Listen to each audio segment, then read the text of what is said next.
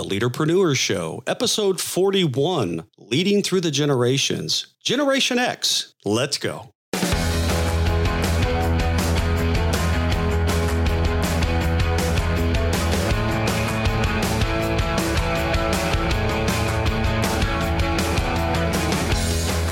Welcome back, my friends, to the Leaderpreneur Show, the podcast for leaders to deepen their knowledge while exploring an entrepreneurial journey of their own. I'm your host, Stephen Faust, and I'd like to personally thank you today for taking the time to join us for some leadership discussion and learn how we are operating our online businesses behind the scenes. If you like the show, I'd encourage you to subscribe to the podcast. You can do that by going to leaderpreneurshow.com and smashing that subscribe button. And we'd be honored to have you as a regular listener. Today, as always, I'm joined by my great friend, my co-host. He's Michael Tanner. Michael Tanner, how are you doing this week, my friend?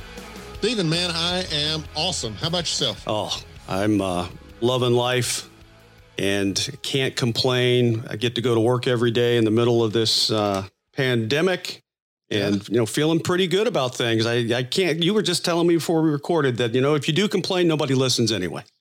Yeah, I just stopped a long time back because nobody listens anyway. But no, I'm honestly doing really great tonight. I'm excited. Yeah, because I feel like maybe for a change here on our podcast, we're going to talk about something I know a little bit about, right? We're going to talk about our generation. And I think I know a little bit about our generation. Some of these others, maybe not so much, but this one, I can nail it, I think. I think I agree. Well, I know I agree because this is the life we've lived since we can remember life, probably, right? We've been in this cat out of the bag here, this Generation X lifestyle. And it's interesting as I've done a little bit of research on Gen X, and I know you've looked at it, and then we think about the ways that we've lived our lives and some of the nuances. It's interesting to kind of put those things together and say, you know what? Yeah, it's pretty close to what we feel. But there are some differences too, but it's good. I think I'm looking forward to unpacking this and having a great discussion today. Yeah, I think it's Dave Ramsey that says this. He says something along the lines of, I'm an expert in my own opinion. And with these other generations, then the best I can share with you is my opinion on the best practices in leading these other generations. But to the point you were making, when I do any kind of research or any kind of reading about Gen X, I read through those things and I think, man, these guys have read my mail. They really nailed me here. So yeah, I think you and I can talk with a fair amount of wisdom today about the Gen X crew and how do you lead folks in our generation? That's what we're going to talk about. How's it sound? Yeah, it sounds great. There's leading people that are Gen Xers and there's being a Gen Xer. So it's interesting to unpack it from both sides of the fence here. Let's do it. Yeah. So let's define it. I know last week, I think we defined all the four generations that we're going to be talking about in this series. But first of all, let's define the Gen X generation. So this is born between 1965 and 1979. And so according to some stats that I found, there's 82 million of us Gen X folks here in the United States. But I think having said that, and you and I were talking about this before we hit record, Stephen, I think having said that, we have to be really careful with defining these boundaries, right? 1965 to 1979, because those aren't hard and fast boundaries. And I think, if you do an online search on Google or whatever, you may find other websites that have slightly different boundaries of Gen X. And so, don't necessarily put yourself or put someone that you're leading in one of these buckets, especially if they happen to be born around one of these boundaries. But you and I were talking about, I think we both have some characteristics of the boomers in us as well. And so I think that's important to recognize. Yeah, we're talking about Gen X, 1965 to 1979, but don't necessarily put anyone in a hard box like that and just assume, okay, because they were born in 1978, they're a Gen Xer and therefore, right? It's not a hard and fast rule. Someone born in 1978 probably has a lot of Gen Y or millennial type characteristics in them as well. So that's the first thing to note. So let's talk about, and again, I think you and I can definitely talk about this in the sense of what are we looking for, right? What do we like to see in leadership? And so the first thing I think I would share with you is that for me personally, I know this is probably one of the first characteristics that I look for in a leader. And that is, I want my leadership to be doers. I want them to be willing to get their hands dirty, to be willing to get into the trenches, with me and with the others. Now, I'm not looking for leaders to do for me. Please understand me there. I'm not looking for someone to do for me, but I definitely want leaders that are willing to, again, get in there, get their hands dirty, do the work with us, especially when it's necessary. And I think part of the reason that I'm so drawn to that kind of leadership is, I think, because I'm so averse to the opposite of that, right? This idea of a leader sitting in their high castle and pointing the minions to go and do this and go and do that, while I sit up here in my high castle and you go do. That's such a put off to me. I think that I then look for who are those leaders that are willing to kind of really get in here and do the work with the team that they're leading. So that's something I look for and enjoy when my leaders are that, doers like that. What about you? What do you think there? Yeah, I agree with the doer thought process for sure. I look at this range of Gen Xers being 65 to 79. I was telling you, I saw one website that even said it went to 84, and I haven't seen that one before. So that seems a little right on the extreme there. But I know I was born in 1967, so I know that I'm an early kind of Gen Xer. So I tend to have a few baby boomer characteristics to me where, if you point me to a wall, now I might ask, why do you want me to go through the wall? And how thick is the wall? But most likely I'm going to try to bust my way through the wall like a baby boomer might. But I tend to skew a little more early Gen X, late baby boomer mentality. But the doer is so right on point also, because I want to be in the middle of the action. I want to help people see the value in things. I want to understand that the work that's being done in the organization is important and it matters and it makes sense and people understand it. And I don't want to sit in an office and just, lob those proverbial instructions out and just hope that it gets done. There's this thought that things just happen if you just put it out there and you just let it happen. The baby boomer is good for that because they know if they get an instruction heaved over the fence, they're going to go get it done.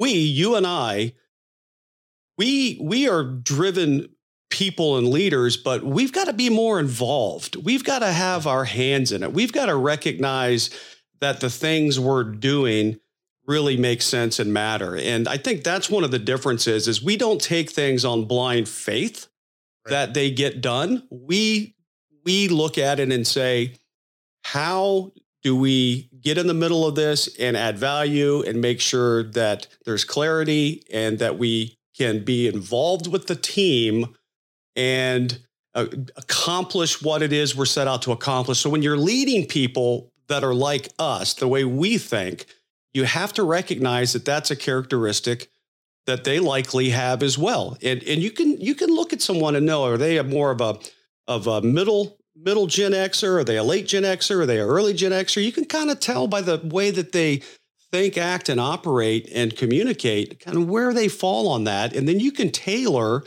how you engage them and get involved in the things that the organization is doing with them to make sure that the things matter. And it's not just do it because I said do it.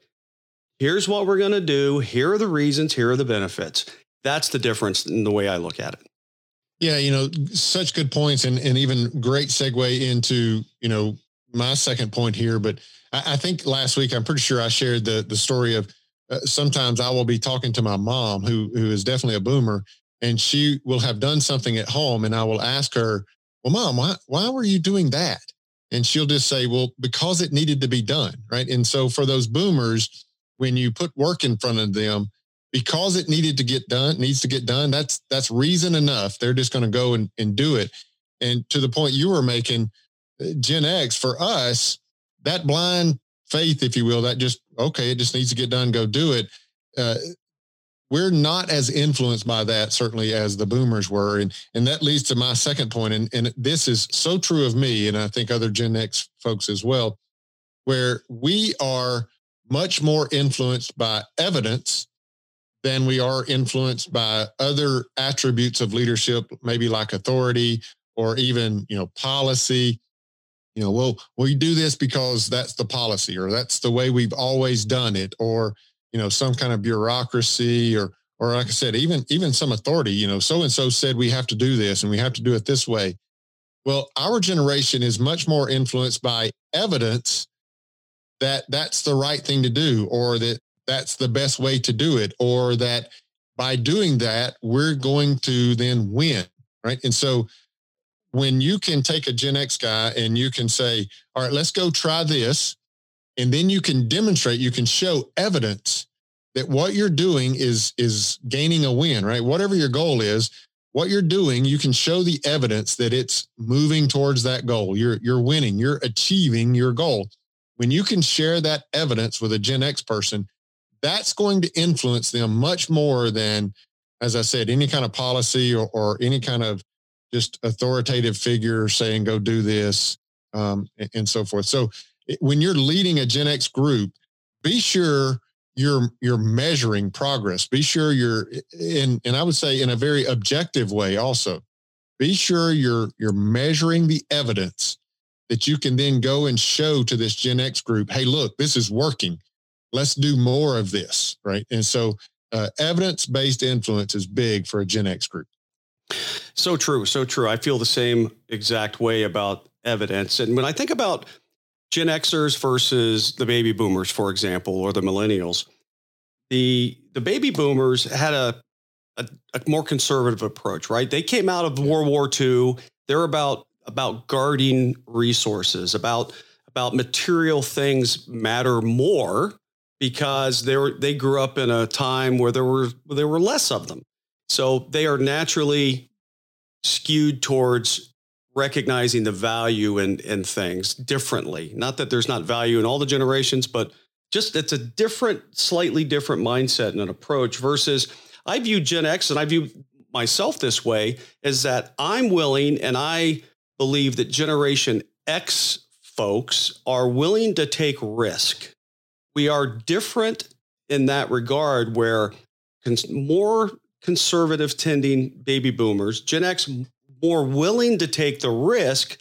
But to your point, it's not blind risk. It's not just risk for the sake of risk's sake. It's risk based on logic. It's risk based on results and evidence and proof. And that's why we like scorecards, right? We love scorecards.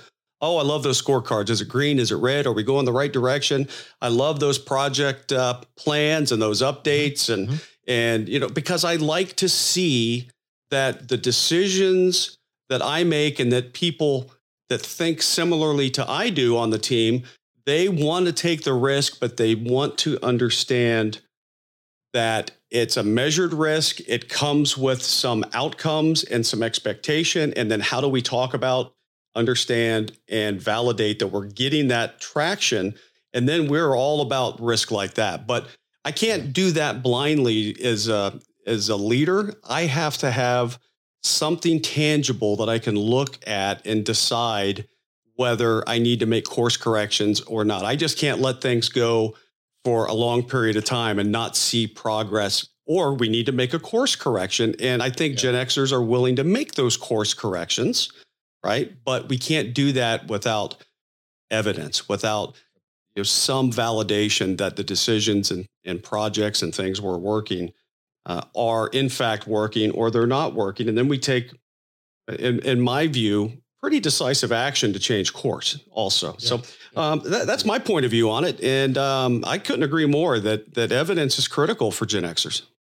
Yeah, I think you bring up a really good point in, that acceptance of risk. And that is a perfect scenario where you can see the difference between a boomer and a Gen X, because yes, I agree with you that the Gen X person is much more willing to accept more risk, but to the point you're making, it's not a reckless or just willy-nilly, let's go take some risk. It's a measured risk taking, and it's measured based on, well, show me some evidence, right? So, maybe we're going to go try something.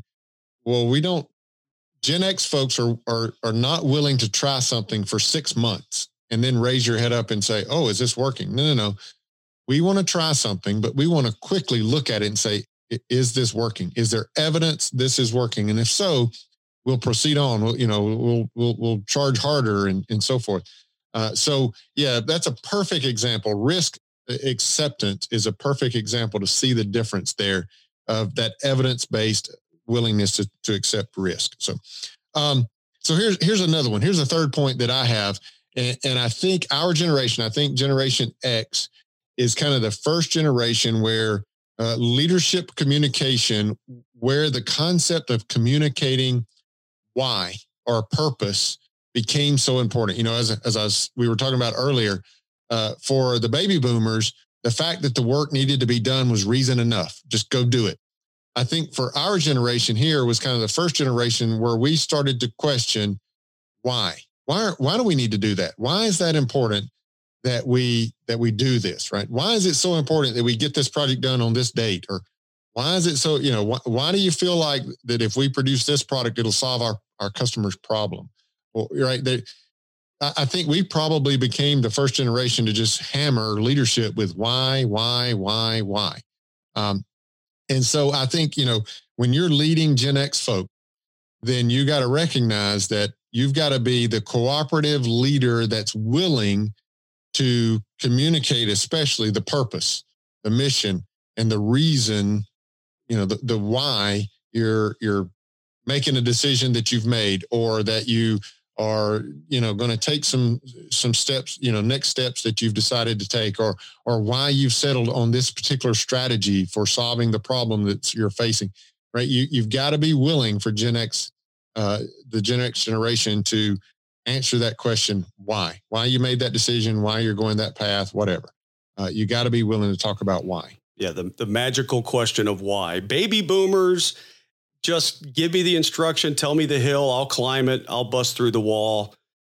We kind of skew towards us early Gen Xers. Yeah, we'll go bust through that wall, but give me a little rationale here, right? Tell me how thick is the wall?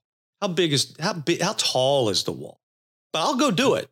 Whereas I think a millennial they might ask why, but they're going to also want to know that makes them feel good also, right? It's just a little bit different. I don't necessarily have to, as a Gen Xer or as people on my team who are like that, we don't have to necessarily agree with it all, but we need to at least understand it.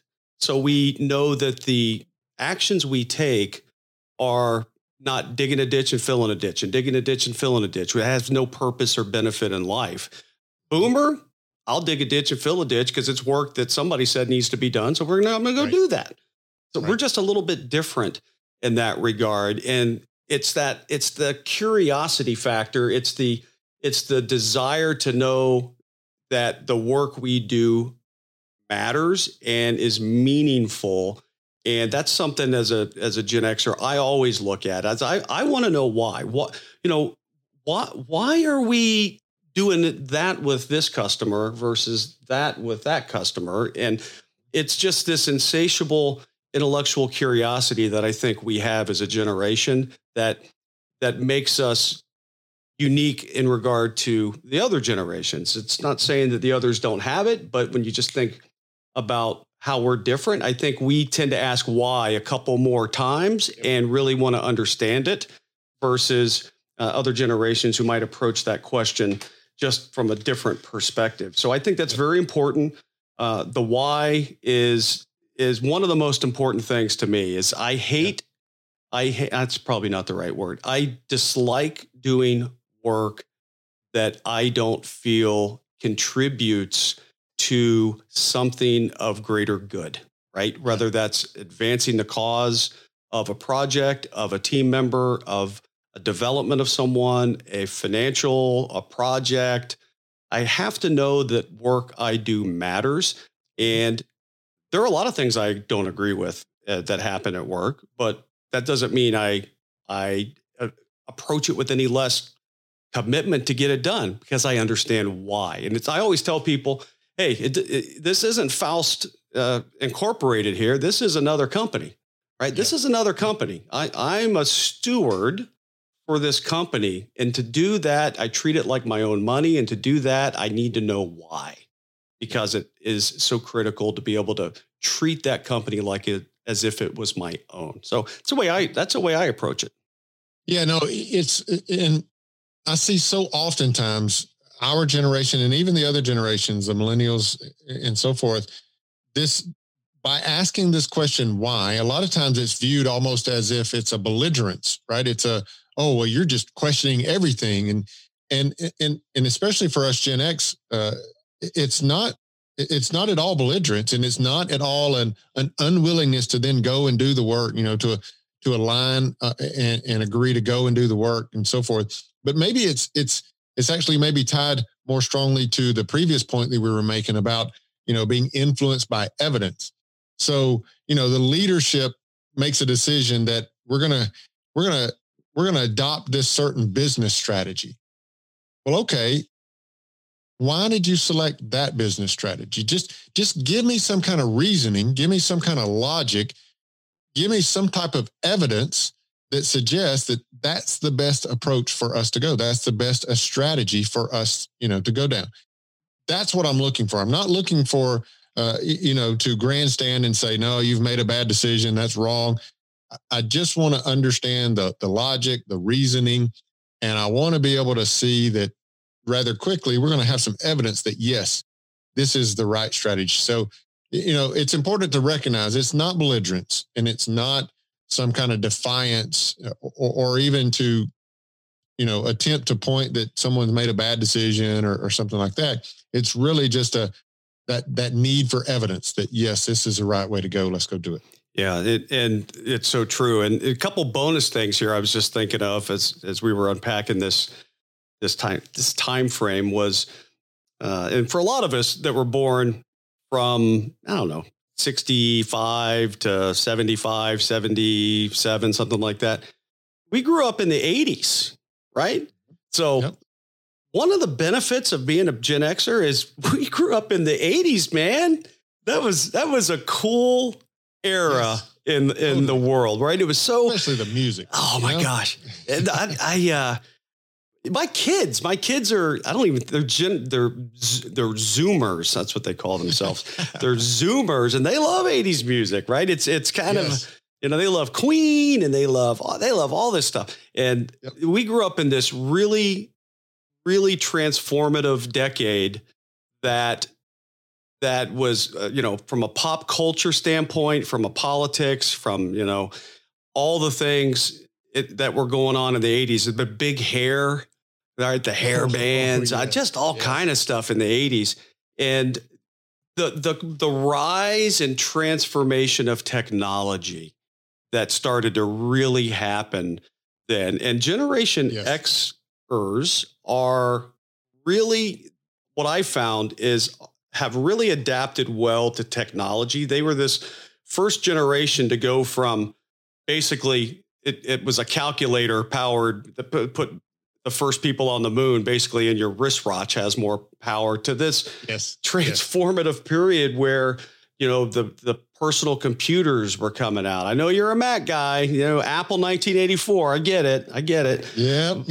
But IBM actually, IBM PC, I think what was that? 81, I think it was that it became pretty mainstream. Yeah. But one of the things I notice about Generation X folks is, and like myself and yourself, we've adapted well to technology. We didn't grow up with the technology from an early young age that just wasn't there, but we've been in this period of time where we were heavily influenced by the rise of technology and were forced to and quite well adapted to technology. I find myself to be a technological kind of nerd or a geek. You're a nerd. I'm a geek. Yep. That's the difference. Yep. But we geek. Yeah, I am too. We figured it out, right? Millennials grow up with that stuff kind of, right in the crib with them. They have all that stuff. They didn't even know what a smartphone, not having one, what that meant.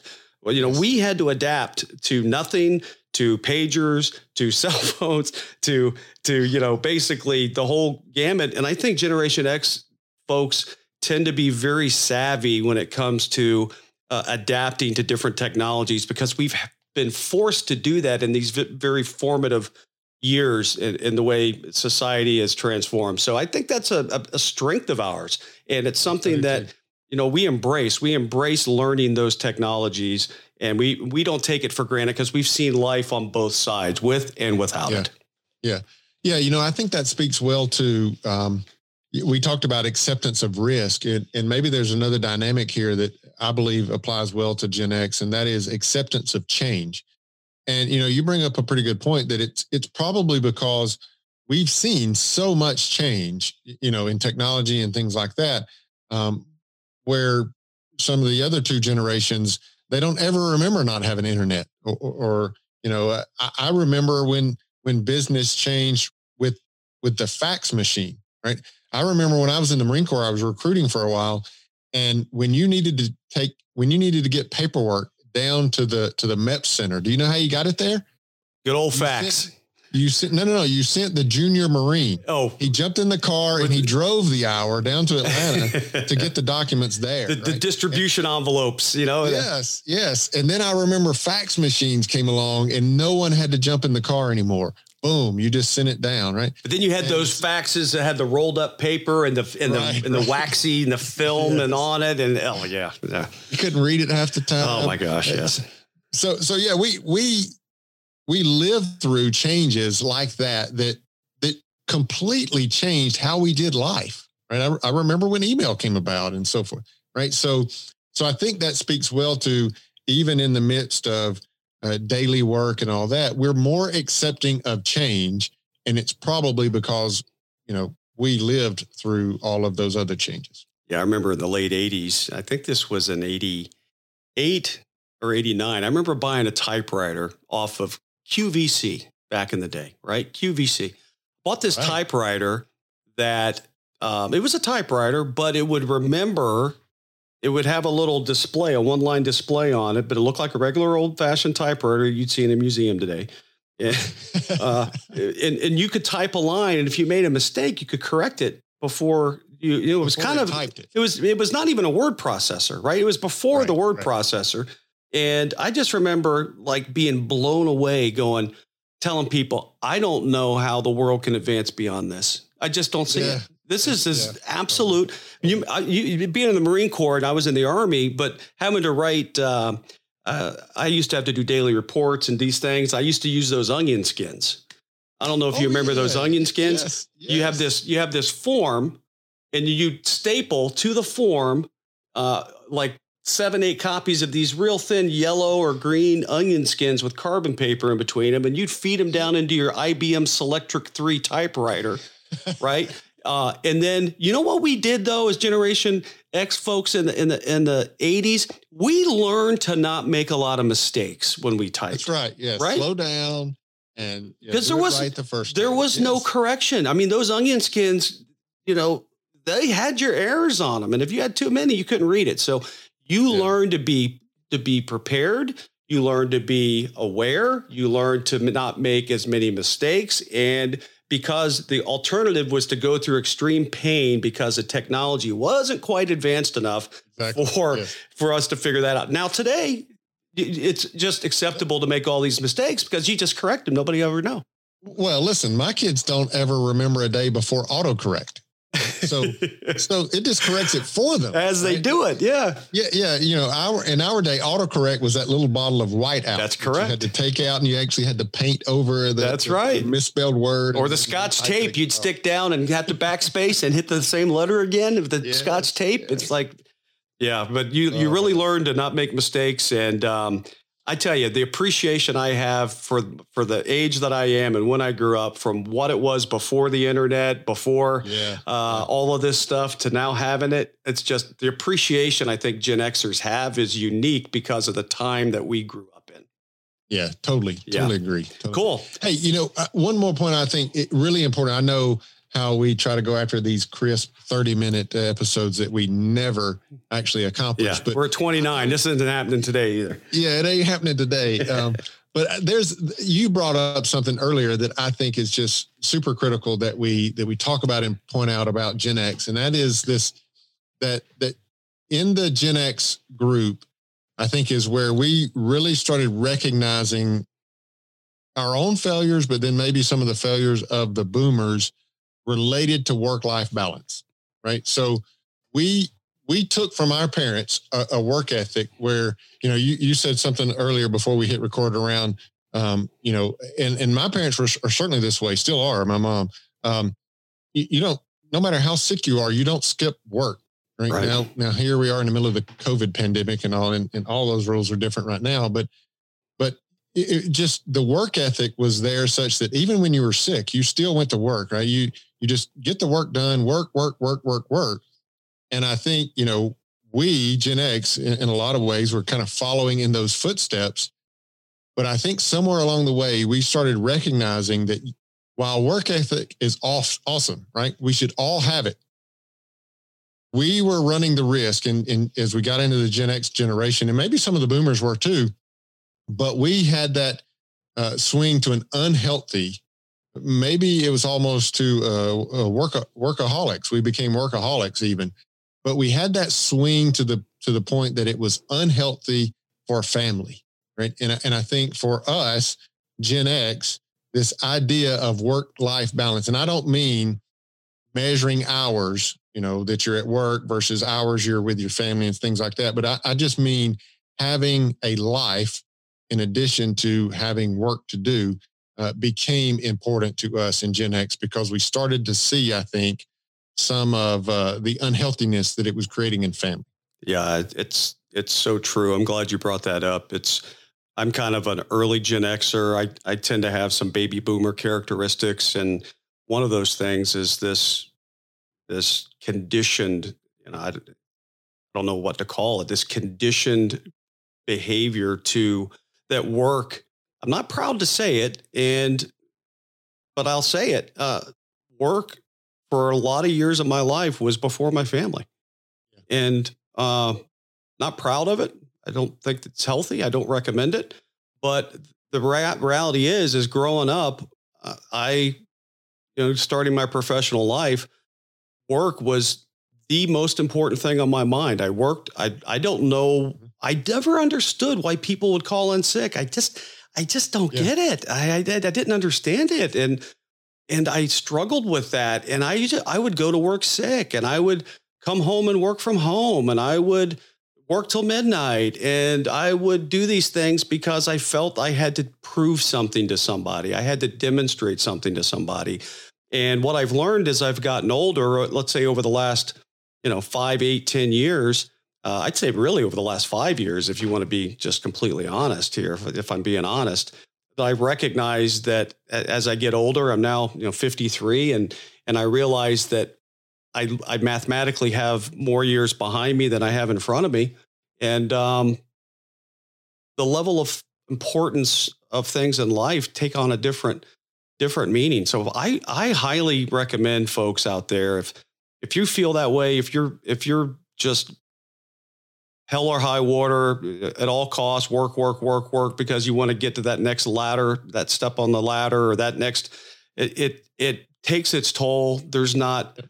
It would have to be so much money and so much of a life changer. There's no money out there that makes it worth it. And it's just it's not a healthy lifestyle. And my epiphany, so to speak, over the last 5 to 8 years has been life is short, family is important. It cost me marriage in the past. And I finally realized the importance of balance. Now, you're never really balanced. You don't have 8 hours at work, 8 hours at sleep, 8 hours. It's not about mathematical balance. It's about being present, right? It's about being present, because you can be at home and thinking about work, and in your office at home or at the kitchen table, not listening to anybody. It's not about that. It's about being present in the moment, listening to your family, attending your kids' events and things. And I haven't done enough of that, and I'm trying to make up for it. You never really can, but all you can do is try to get better from today forward. And it's something that I think boomers definitely suffered from, because it was a different generation. I think Gen Xers are kind of caught in the middle here, where some may skew towards millennials, some may skew towards boomers, some may be in the middle, but there's this ethic of work, I think, that's pretty consistent with our generation, that it's tough to figure out. And I think we're learning and we're getting better as we get older. But for all of our friends out there who are still struggling with that, stop it. Knock it off. Life's too short. Smell the roses. That's what I would say. Absolutely. I think for our parents, for the boomers, then it was all about kind of this need to provide, right? There wasn't, a boomer was not going to say no to overtime, right? And so right. Even though, that meant unhealthy at home in some way, missing, children's activities or whatever it might be. But it was more driven by this need to provide. And then you get into Gen X. For us, opportunities started opening up for us. And so for us, that overwork and that unhealthiness around family time, it was all driven, at least for me, I think it was driven by ambition, right? I was just like you, but I saw the opportunities out there and I said, well, I got to go get them now. Right. So it was all about the ambition and that type of thing. But I'm definitely now, we're one of the older generations now.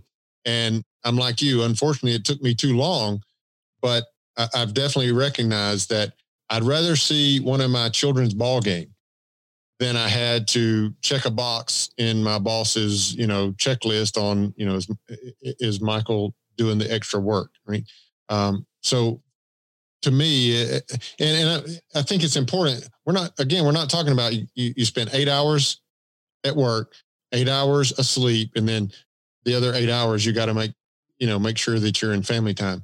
A lot of people these days, and I actually love this kind of language, but they're talking about work-life integration, right? Where it's all kind of together, if you will, in the sense that you're not trying to separate it, right? I've never believed that you can separate work and life, because whatever happens in your life is going to affect your work, and vice versa, right? So absolutely. Now I see a lot of conversation around how do we make sure that work environment also benefits our team members in their life environment also. So that's work-life balance, if you will, to me these days. Yeah. And it's so important. So if you're out there, you got to find a little balance. Doesn't mean you have to mathematically carve it out. You just got to figure out a way to be present in all aspects of your life, present at work, present at home, and present in any other aspect of your life. And if you work for a person who doesn't get that, is driving a nail through that with you, then go find somebody else to work for. Life is too short and you are too valuable to do that. And one thing I tell, and we'll transition here, but one thing I tell people that work for me on the org chart, at least, and everybody else I can find to tell this to, but people that work for me in an org chart relationship, I say, you've got to make sure that you are balancing the different aspects of your life. I'm not expecting you to be here 12 hours a day. I'm expecting you to get your work done and then make sure you go take care of your family. Because if not, to your point, there are no clear lines of separation. If your work is in disarray, your home life's going to be in disarray. If your home life's in disarray, your work's going to be in disarray. I want people to come in fresh, focused to give it all they got during the day and then go home and give it all they got at home and not try to carry things back and forth as much as they can, because it's not a good recipe for a long-term health in the workplace. So that's my final thought on that. So you ready to go behind the scenes, my friend? Yeah, let's jump behind the scenes and see what's going on in our businesses as we attempt to build those. Okay. So I'll jump in. I'll go first. So, sure.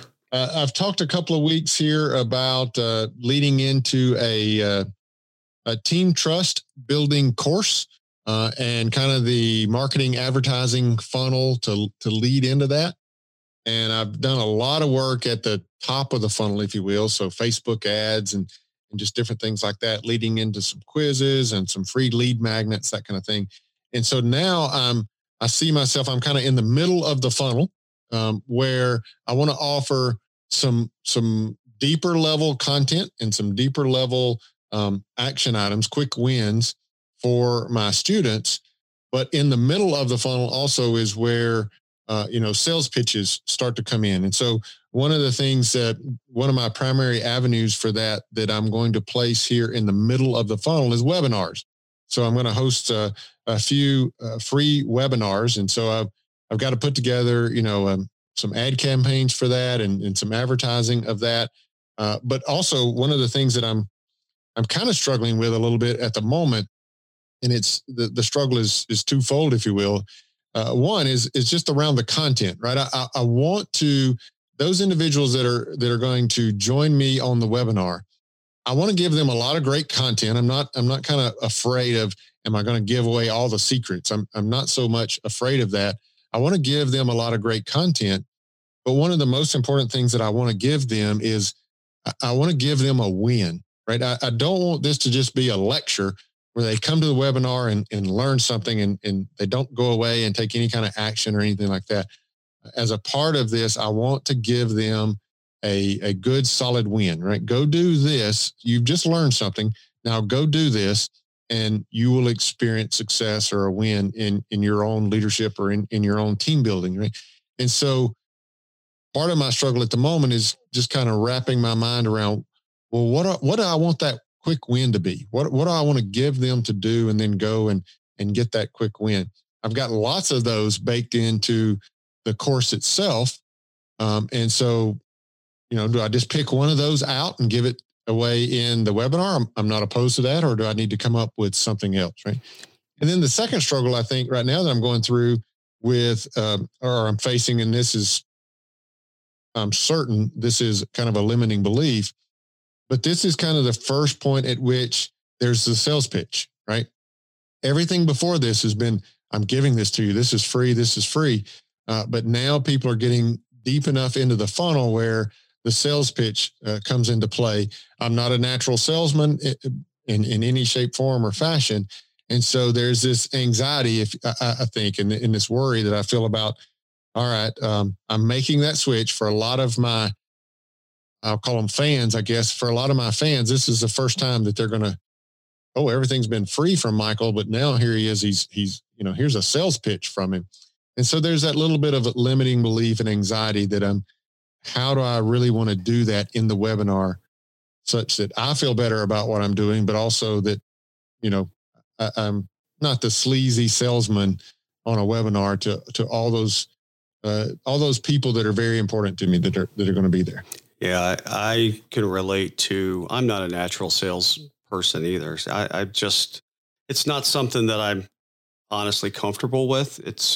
I still suffer limiting belief, imposter syndrome, where to me, I know certain things about these topics, but why would somebody give me money for it? I know that's the wrong way to look at it. I know that.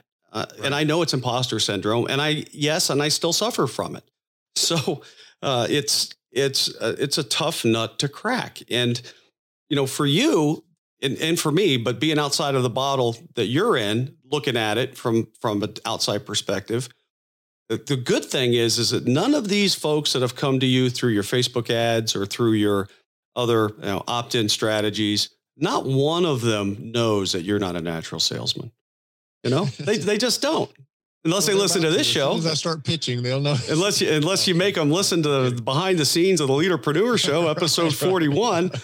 But, they don't know that. And I know that they don't know that. And you know that they don't know that. And that should make it easier, but it doesn't. But I think you have to take that approach that you focus on the value and the benefit that they're getting and not so much on our trepidation of giving it. And then to your point about, and I've had this same struggle with content. What do I give them in the webinar? What do I give them? I want to give them a quick win. I want to give them something tangible that they walk away, that they know that they now know that they walked into the webinar not knowing. And that's a discrete win we want to give them. You want to give them. So I would say you framed out your course. You already know what you want to talk about. It's going to change and oscillate and move, but you know the core elements of your course. I would pick one. One of the things I might consider is pick one. And then instead of going 10 feet deep on the one that you're going to do in the course, go 5 feet deep on it.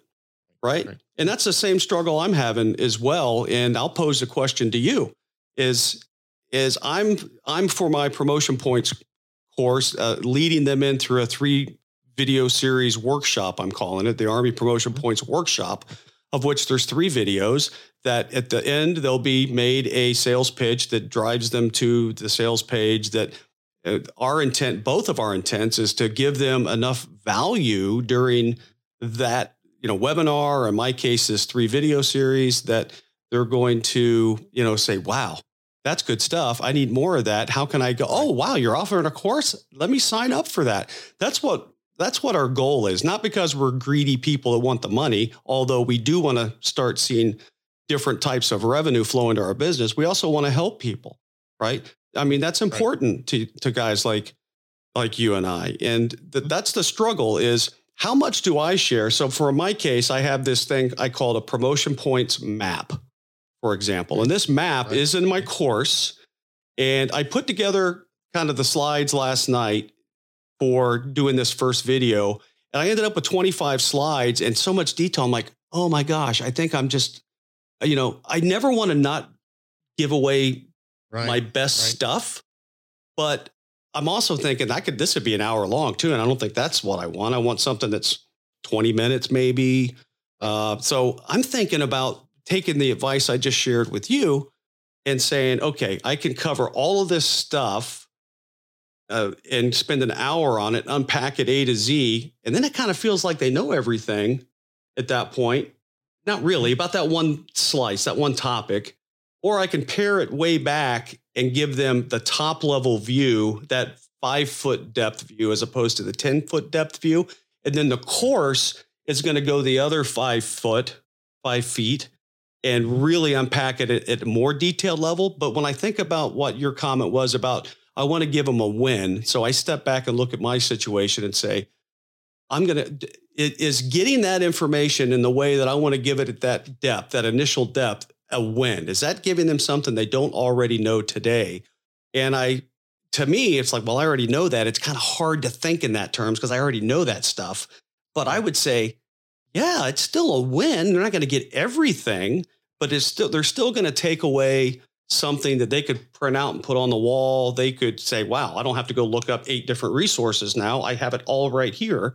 So in that case, I think it's a win. But the deeper stuff, the unpacking of the detail is going to be in the course. And I want to leave them feeling like, man, that was good. How do I get more? I don't want to leave them feeling that was good. I feel like I didn't get the next thing and I feel frustrated now. Right. Yeah. So that's the struggle I have. Yeah, it's a real balance. And I'm right there with you. I mean, I just want to give it all, right? I feel like, man, I'm cheating you if I don't give it all to you. And for me, that, or at least the way I view this, and maybe this is because this is related to the way I learn, is I think with these webinars, this free content that's kind of in the middle of our funnel here, the key is to get the knowledge out there, get sufficient level of knowledge that our clients can go and do something with it, right? And then I feel like as the coach here, is the leadership here in this, we've got to be explicit with them. All right, you've just learned something. Now go do these 2 things. And when you do those 2 things, you should see this result.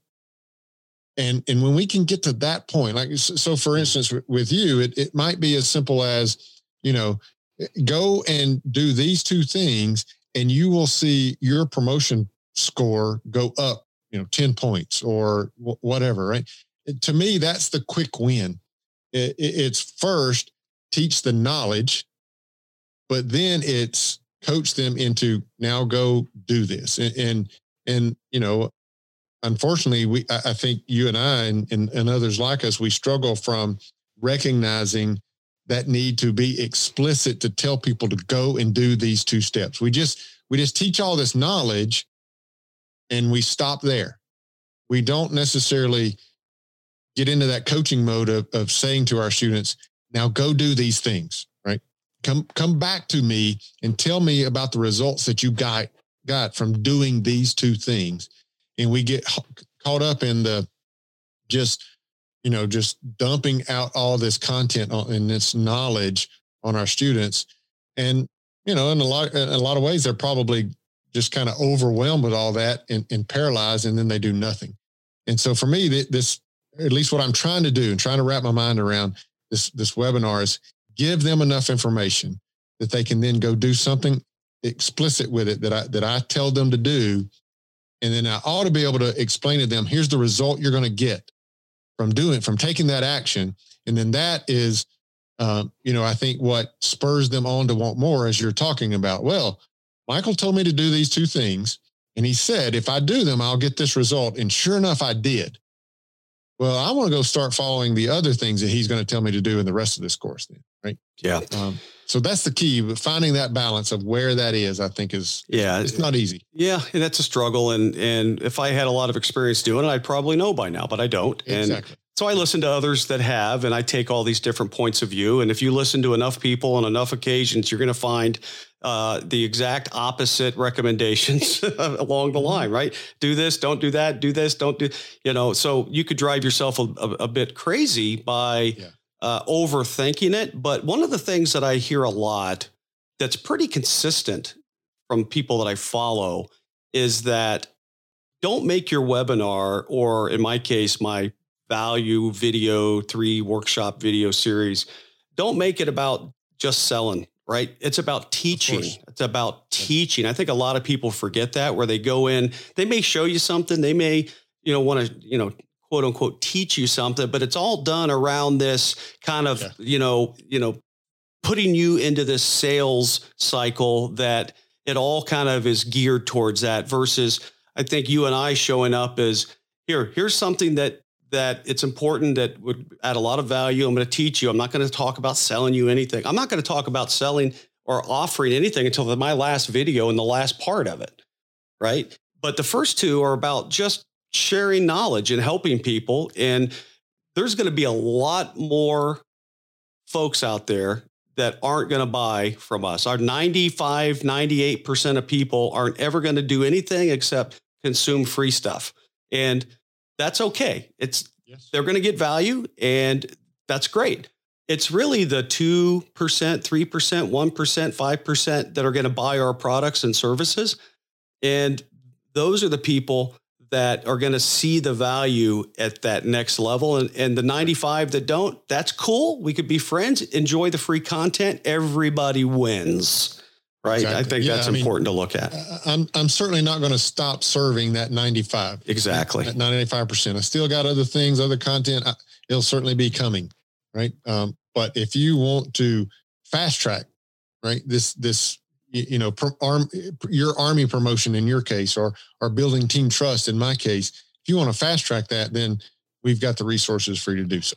Yeah, it's good stuff. I think you and I are in similar spaces with this, and that's why I love this relationship that we have. We're just helping each other out. And I'm really, my email list is slowing up on me. I've only gotten an average of 1 per day this last week. And I'm grateful for that, but it's slowed up from the 2 to 4 a day. And so I'm scratching my head and fighting the urge to go tweak the ads and just start blowing everything up. And I'm just not doing it because I know that's probably not a good recipe. So it's just things that happen, but it's good stuff, my friend. Great conversation. You want to take us to the house?